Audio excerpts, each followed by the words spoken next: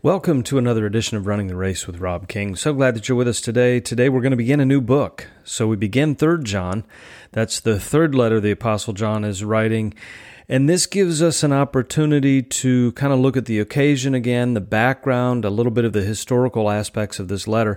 I always enjoy beginning a new book.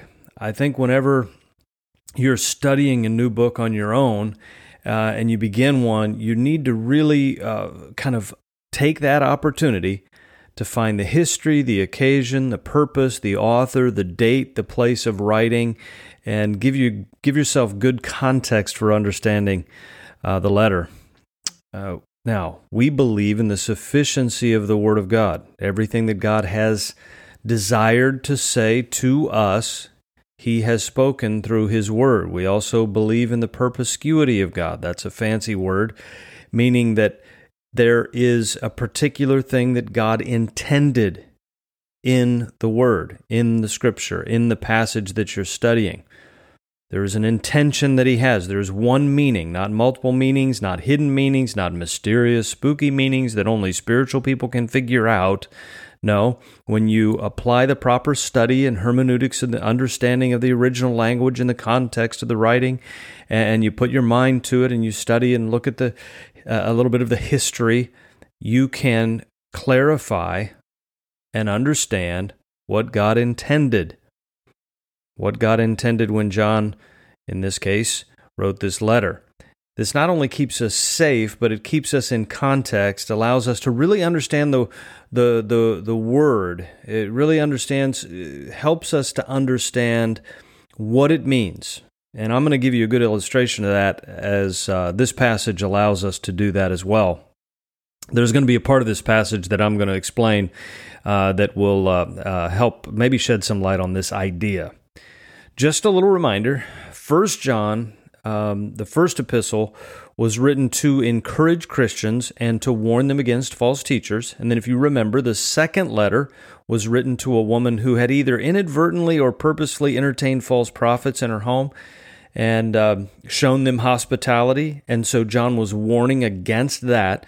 But now in this third epistle, in 3 John, he's going to write to Gaius, and he's going to encourage them to be hospitable to good teachers. So in one letter, he's warning against false teachers, and then he's warning against showing hospitality to false teachers, and now he's encouraging hospitality towards good teachers. Okay, the point of this letter is that John is going to encourage the opposite of what he discouraged in the second letter.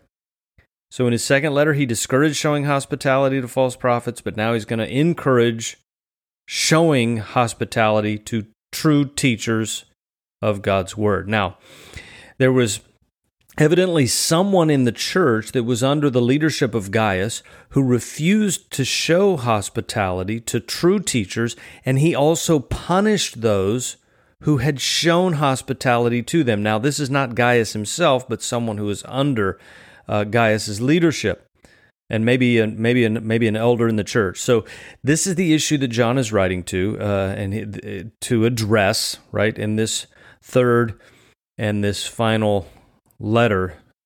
This letter was mostly written from Ephesus about the same time that he wrote 1 and 2 John. Okay, so let's get into it.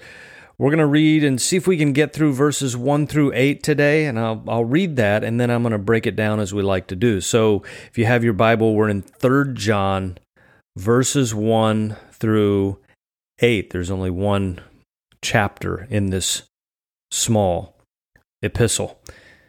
Here's what John wrote. He said, "The elder to the beloved Gaius, whom I love in truth, beloved, I pray that in all respects you may prosper and be in good health, just as your soul prospers. For I was very glad when brethren came and testified to your truth, that is, how you are walking in the truth. I have no greater joy than this, to hear of my children walking in the truth. Beloved, you are acting faithfully in whatever you accomplish for the brethren, and especially when they are strangers. And they have testified to your love before the church. You will do well to send them on their way in a manner worthy of God. For they went out for the sake of the name, accepting nothing from the Gentiles, expecting nothing from the Gentiles.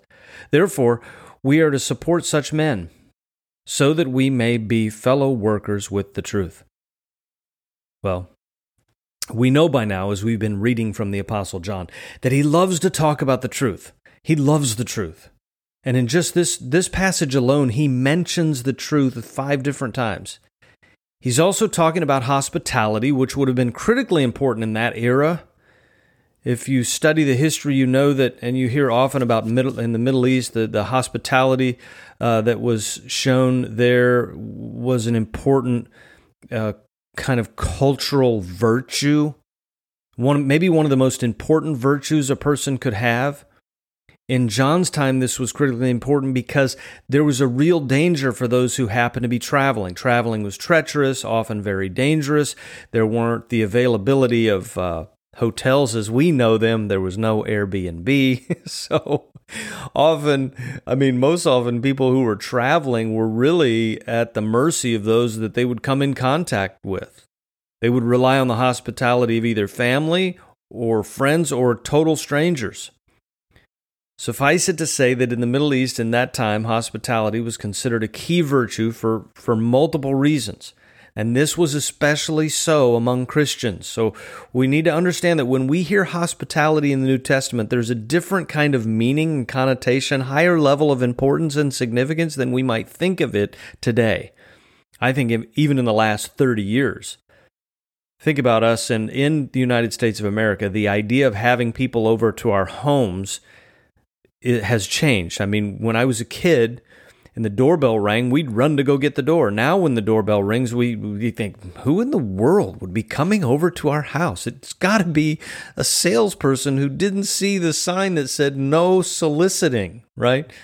So we understand that we have a completely different concept when it comes to hospitality. We don't even rely on family members. Often when we travel, we go to see family members and we either stay in a hotel or an Airbnb. Maybe we stay with them, but not for very long. Matter of fact, some of you are going to travel to see your family. You make sure that you don't stay with them. Okay, we won't get into that. So we've got to take this out of our current cultural context and see it in the way that John would have been writing, how the Christians at that time would have understood it when we say hospitality. In the ancient world, hospitality was a sacred duty. As a matter of fact, in Deuteronomy chapter 10, verse 18, it says, "The Lord protects the strangers, and God charges you not to oppress a stranger, since you yourselves know the feelings of a stranger, for you were also strangers in the land of Egypt." Then we even see through the Old Testament the hospitality of faithful believers multiple times, like Abraham provided food for a couple of angels, and Laban offered hospitality to Abraham, if you remember that. And Jethro gave hospitality to Moses, and Samson's parents, for example, entertained an angel of the Lord. And so the Shunammite woman gave hospitality to Elijah. I think that's the one that even built an addition onto her home so that whenever Elijah was around, he would have a place to stay. When Jonah, no, it wasn't Jonah. Who was it? Job. When Job wanted to defend himself against the attacks and accusations of his so-called friends there when he was going through all of his trial, he defended himself by saying that he had taken care of strangers. Hey, I've opened my doors to the traveler. So among Christians, among, let's say, Old Testament saints would have understood that we take care of the stranger. We take care of the outsider. We show hospitality to the outsider. It goes even further with Jesus. When he called his disciples and he sent them out, he said, "Don't carry any money, belt or bag or shoes, and greet no one along the way. Whatever house you enter, first say, 'Peace be to this house,' and if that peace returns to you, your peace will rest on him, but if not, it will return to you." So if there's a man of peace there, your peace will rest on him, but if not, it will return to you. Stay in that house, eating and drinking what they give you, for the laborer is worthy of his wages, and don't keep moving from house to house. So hospitality was important. Even in Jesus' ministry, he received hospitality from Zacchaeus in the Samaritan village, if you remember. He stayed there. Whenever he visited the area and region where Mary and Martha and Lazarus lived, he was always in their home when he stayed in that region. When he was on the road to Emmaus, he was taken into their home. He was shown hospitality. Peter and Paul also experienced hospitality from other believers. And the author of Hebrews even said, "Don't neglect to show hospitality to strangers, for by doing so, some of you have entertained angels without even knowing it." You remember? So we need to remember also, historically, the earliest church buildings, per se, didn't come along until the 3rd century, so the 200s, if you can imagine that. So when the Apostle John was writing this, the only churches that existed were those in people's homes. So there was this close link between ministry and homes that we don't have today, and we don't need to have today, by the way. Any of the methods or forms of the church, such as meeting in homes, that's not sacred in and of itself. That's just a method. It's no more spiritual to meet in a home than it is to meet in a church. It's not to say that the 3rd century church became more carnal because it had buildings. We don't need to get caught up in all that stuff. We don't need to try to recreate the 1st century church. You definitely don't want to recreate the Corinthian church, for example. There are some people who are big into we need to go back to the 1st century. No, we can't go back to the 1st century. We're the church in this century under a sovereign God who knows what century we're in, and to keep the main things, and not to try to spiritualize trivial methodologies. Okay, I'm coming off of that soapbox now. So when it goes on to tell us who is John writing to, it goes to tell us that he's writing to Gaius. He referred to himself as the elder. First, the elder. John was the last remaining apostle, the only one who had been with Christ, who had remained as an apostle and was still there. He would have been quite old at this time. He says the elder. So not only by age, but also by position, he was the elder. And he says that he is writing to his beloved Gaius. Of course he's beloved. He's called, he's chosen, he's a fellow believer, and we have a special love for one another as believers in Christ that we don't have for the world. And that's clear throughout the New Testament. So, beloved Gaius, and he says that he loves him in truth. John is absolutely, it seems, wrapped up, consumed with the truth. He loves the truth, and the truth and love are completely linked, so that he says he loves him in truth. He's someone who is beloved, he's someone who's saved, and John goes beyond that and says he loves him in truth. Here again, we see this connection between love and truth. This is something important for us to see, especially in our culture right now. Listen, in America, in the New Testament, love and truth are connected. I'm saying this because in our culture, it's common to just say, we need to love everyone and love everyone equally, and there's no right, there's no wrong, there's no real truth. The main thing is just love. Like the Beatles theology, all you need is love. But that's not true. You need truth. You need to love the truth. You need to hate what is evil and love what is true and know the difference.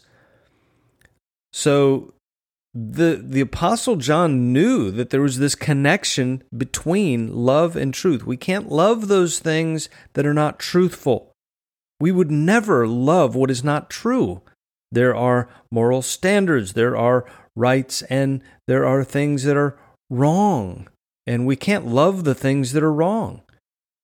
And among all of our cultural relativity, we find it difficult these days to call wrong things wrong and right things right. I'll give you an example. I can't love abortion because it would be lying against the truth. The truth is that life is sacred because it comes from God. There is a sovereign God over all of creation, and I don't have the right to take that life.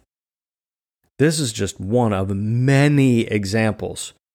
And I think churches struggle with this. Christians these days struggle with this. We have a hard time calling anything wrong. We have a hard time calling things right. And we think we should just love everything. But God does not love everything. He hates sin. He is angry at sin every single day. We should also hate sin. But we love the truth. We love purity. We love godliness. We love those things that honor Him. But we despise those things that discredit Him. We despise sin in our own life. We're called daily to repentance. We hate sin. As you grow in your love for the truth, you will grow in your hatred of sin. And you're either hating your sin more and more, or you're not growing. And it's the same with your love for holiness and the love for truth. And this is what John had. He had a love for the truth. And there's a connection there. Then he goes on to say, "Beloved, I pray in all respects you may prosper and be in good health, just as your soul prospers." Now, this common greeting is a perfect example of what it means to really study and understand the Word of God properly.